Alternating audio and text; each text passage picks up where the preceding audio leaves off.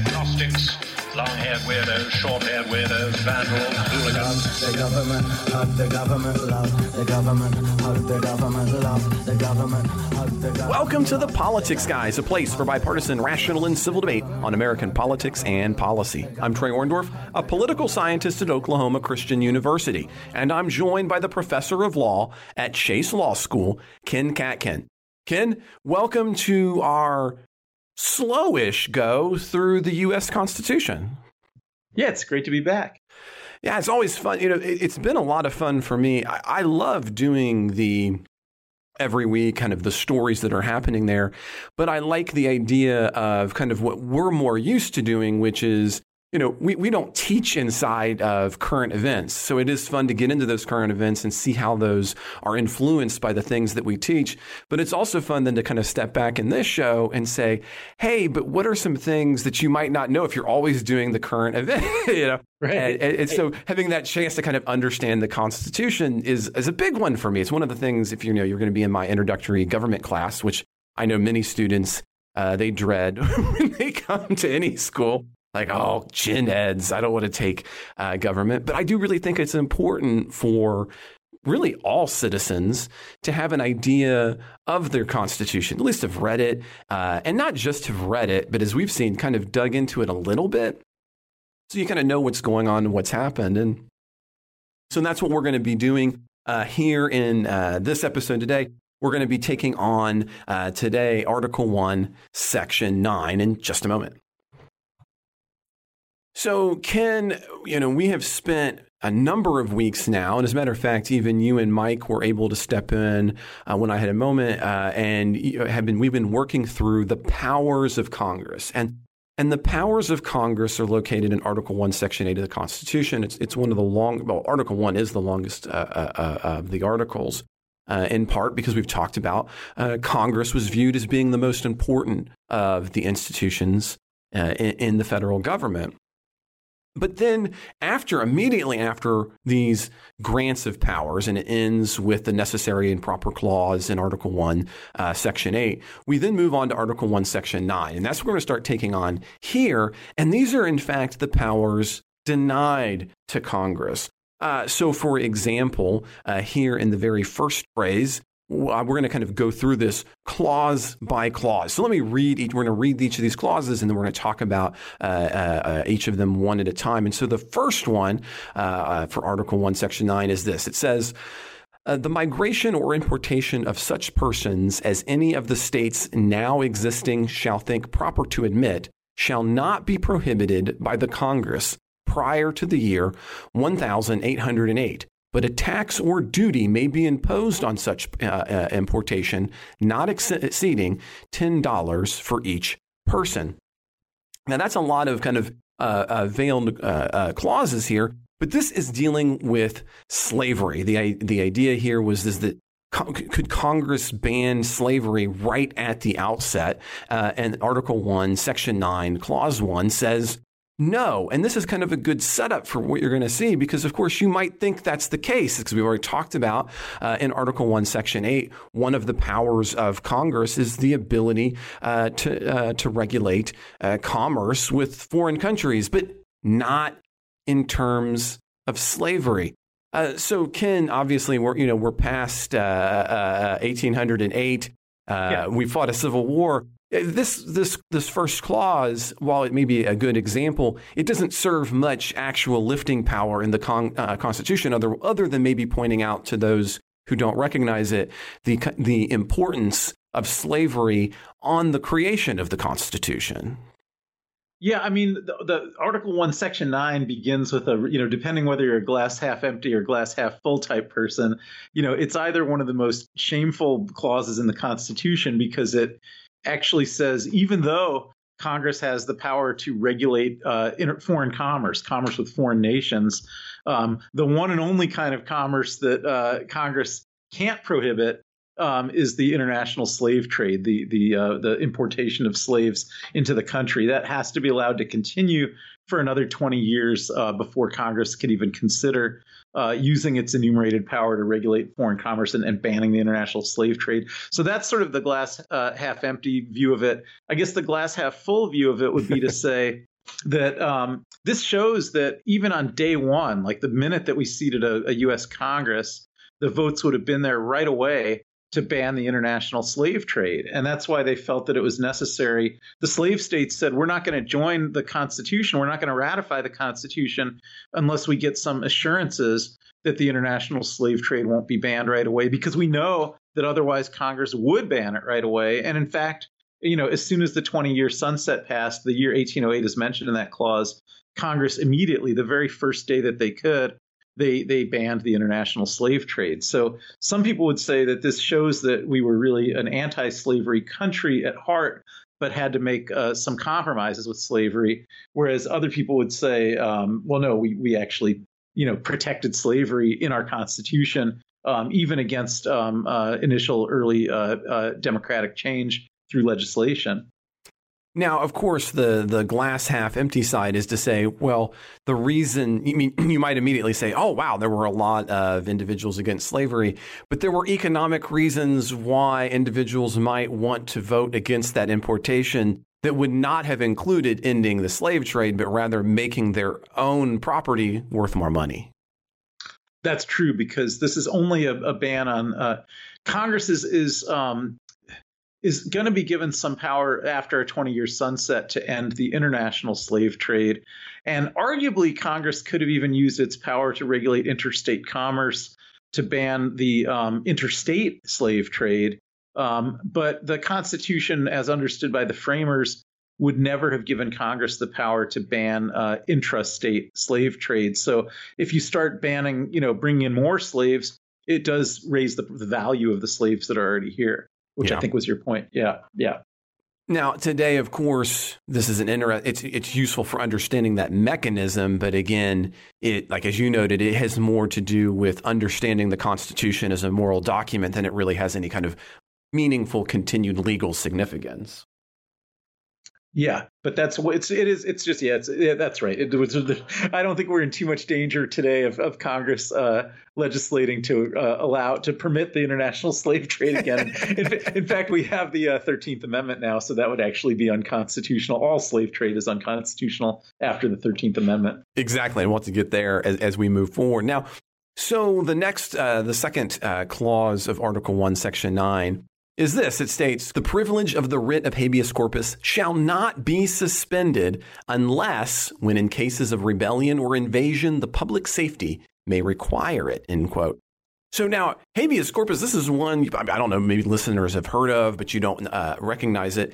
But it's this idea of you got to produce the body. You can't be held without having some kind of presenting before a judge. And it actually goes back to the Magna Carta. It's kind of the first location where that happens. The idea is that you can't have Congress, in this case, locking individuals up without the ability of them to be before a judge. So that's a pretty important one, Ken. What should we know about that? Well, one thing is about the habeas corpus clause. It's one of, there's several examples you'll find in the Constitution of how the framers were not perfect drafters, because although Article 1, Section 9 does prohibit Congress from suspending the writ of habeas corpus except under certain circumstances, they actually forgot in Article 1, Section 8, or in Article 3, perhaps, maybe it would have belonged there with the judicial power. But there's no part of the Constitution that authorizes the grant of the writ of habeas corpus. Right. There's just a limitation on when it can be suspended. So, so I think that's a drafting error. But certainly the framers obviously thought that courts had habeas corpus jurisdiction, which is a jurisdiction that English courts had, as you said, since the Magna Carta.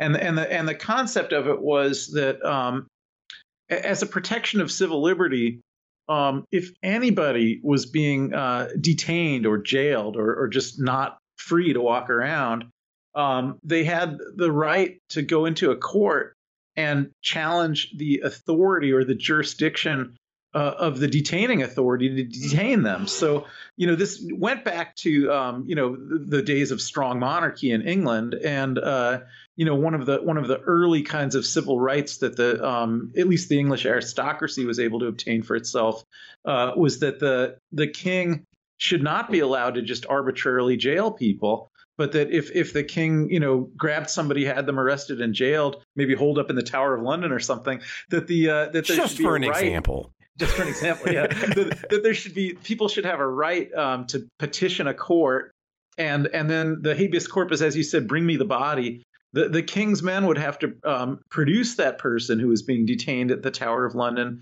They'd have to bring that person into court and answer the petition and explain, by what authority and for what reason are you locking this person up? And if the court concluded that there was not a valid, lawful reason to justify the detention, or the detaining authority actually lacked authority to even authorize the detention, then the court would, right there in the courtroom while the detainee was there, would order, they would grant the writ of habeas corpus, and that's a court order ordering that they be set free, that they could walk right out of the court right then and there. And we have that privilege to this day, and it is primarily used, probably these days, primarily used by people who've actually been convicted of crimes and they're being held in prison. But they will argue to some extent that there was something unconstitutional, either about the law that they were convicted under or about the conduct of the trial, that the trial didn't meet constitutional requirements. So that's how most modern petitions for habeas corpus come into court. But there also have been other uses for them in modern times. And, the writ became very important during the war on terrorism when you had all the detainees at Guantanamo and elsewhere. That, again, the writ of habeas corpus was the basis for those detainees to challenge their detentions. And they did have some success at the Supreme Court. In fact, well, I'm going to pause you for just a second, Ken, because we need to take just a moment. Okay, so Ken, when we were a moment ago, you were talking about how the most recent incarnation of invoking habeas corpus had to do with Guantanamo Bay, right? So we have this location where we're holding enemy combatants, at least under the language of then President Bush, but then not allowing them to have the normal trial process and therefore asking to be in front of a court. So maybe to extend the idea of that Tower of London, hey, you've got to bring people from Guantanamo. They get to be with their lawyer and they have to become in front of a judge and talk more about that now. Yes. Yeah, so I would say nothing was normal about the war on terrorism because, one other a lot of detention, as you sort of suggested, happens because someone's been accused of some crime or convicted of some crime. But in war, people are also detained as prisoners of war, right? So just the mere fact that they're members of an army of a country that we are fighting a war against, they're captured so that they can be removed from the battlefield. They're held for the duration of the war. They don't have to be accused of having done anything wrong. Just the mere fact that they're taking up arms against the United States justifies holding someone as a prisoner of war. But what happened in the war on terrorism was, the Al-Qaeda attacked this country and our Congress authorized the use of force in retaliation. And we had a sense that the Al-Qaeda attacks had been launched from Afghanistan, that Osama bin Laden was in charge. We probably knew a few other people that were involved. But by and large, when that all happened, the U.S. Armed Forces and the U.S. intelligence services didn't really know, who all the people were who were in Al-Qaeda. And when we went over to Afghanistan and even some other countries in that region, and the mission is, round up everyone in Al-Qaeda and take them prisoner of war. We didn't have very good tools for figuring out who it was that we were trying to round up. And probably the most common tool that we used was reward money. So you'd have U.S. military or intelligence personnel going around to areas where it was thought that Al-Qaeda operated and saying, we'll pay bounties to people who tell us who's in Al-Qaeda. And so that led to a lot of people taking money and naming names and about 800 people total being rounded up. And as you could expect from, using that kind of intelligence gathering, the large majority of them were completely innocent and had nothing to do with Al-Qaeda. And so this led to a situation where you have all these people grabbed out of Afghanistan because their neighbors decided to make a few bucks by saying that they were in Al-Qaeda, and they're brought to we all have that Bay. Neighbor. Let's be honest. Yeah. They're brought to Guantanamo Bay in Cuba, and they take advantage of the writ of habeas corpus, and they start filing petitions in federal district courts. And Congress was not crazy about the fact that the habeas corpus mechanism was available here. And Congress actually passed a series of statutes between 2003 and 2007 trying to cut off the use of the writ of habeas corpus by these Guantanamo detainees. But the Supreme Court kept saying in a series of cases, the final one being a case called Boumediene versus Bush, that the privilege of the writ of habeas corpus shall not be suspended by Congress, because that's what it says in Article 1, Section 9, and that although there is a safety hatch in Article 1, Section 9, that the privilege can be suspended when in cases of rebellion or invasion, the public safety may require it. The court found that by 2007, when the last of those statutes was enacted, 6 years after September 11th, that we were no longer in a time of rebellion or invasion, and Congress had not made the finding that we still were. And they did not allow a suspension of the writ, and they actually ordered the military to give review proceedings called combatant status review proceedings to each of the detainees who wanted to make a claim that they were not members of al-Qaeda and they'd been wrongly identified. And the court also said that if those detainee proceedings, the combatant status review proceedings, didn't proceed in a timely way or weren't fair enough, the courts, federal district courts, would still backstop that using the writ of habeas corpus. And in the end, I think the way the numbers broke down, out of the 800 or so people that were ever detained there, 40 of them remain in detention today. And I guess we can assume that those people were real al-Qaeda members. Yeah. But of the more than 700 who were grabbed, all the rest have been released by now.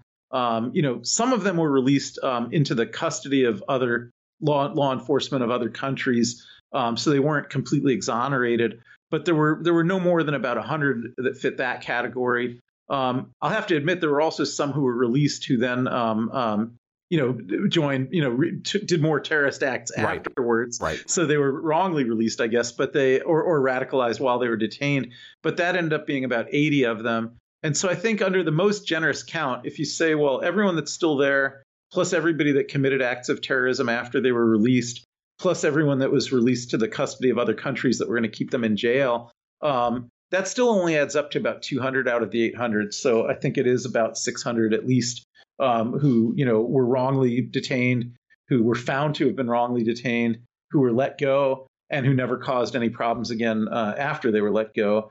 And a lot of them might still be there if it wasn't for the privilege of the writ of habeas corpus. So that played an important role in trying to restrain the war on terrorism to certain kind of rule of law principles. And as I say, the other kind of very common use of habeas today is it'll be used by people who've been convicted of crimes, generally in state courts, and they'll say, well, the state trial did not meet constitutional standards. And sometimes the federal courts will take a look at that, although the success rates on those kind of petitions are very low, like less than 1%. So most petitions for habeas corpus that get filed by people convicted of crimes in state court, the court will have a proceeding on them, but they won't generally grant those petitions except in very special cases. Now, in the case of the 800 you were talking about, of course, we did have the one who was a U.S. citizen, Hamdi, right, who gets sent originally to Guantanamo because officials didn't recognize he was an American. But he also doesn't he have a similar case? Now, eventually, though, Hamdi, he renounces his U.S. citizenship and I believe still lives in Saudi Arabia.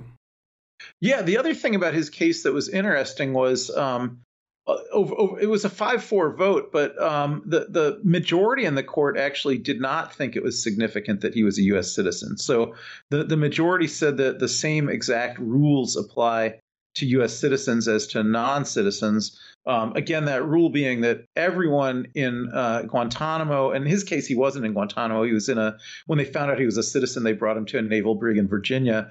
But even for him, everyone, whether they're citizen or non-citizen, they'd be entitled to have a administrative combatant status review tribunal hearing before a military tribunal, where they could argue that they were not actually members of Al-Qaeda. And so he was entitled to that, but so were all the non-citizens, and those would be backstopped by potential availability of habeas corpus in federal court if the combatant status tribunal didn't happen or if it didn't unfold fairly.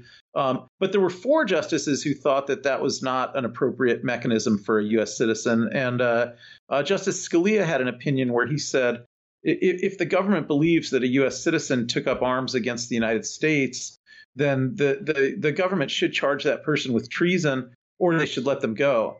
And they shouldn't just be detaining them on the theory that they're an enemy combatant. And so that opinion was agreed to by 4 justices. But the majority actually in the Hamdi case found that the same exact procedure should apply to him as to all the others. And that actually included the procedure that, if the military tribunal concluded that he was a member of Al-Qaeda, then even though he was a U.S. citizen, they could just continue to hold him as a prisoner of war in a military brig rather than trying him with a crime.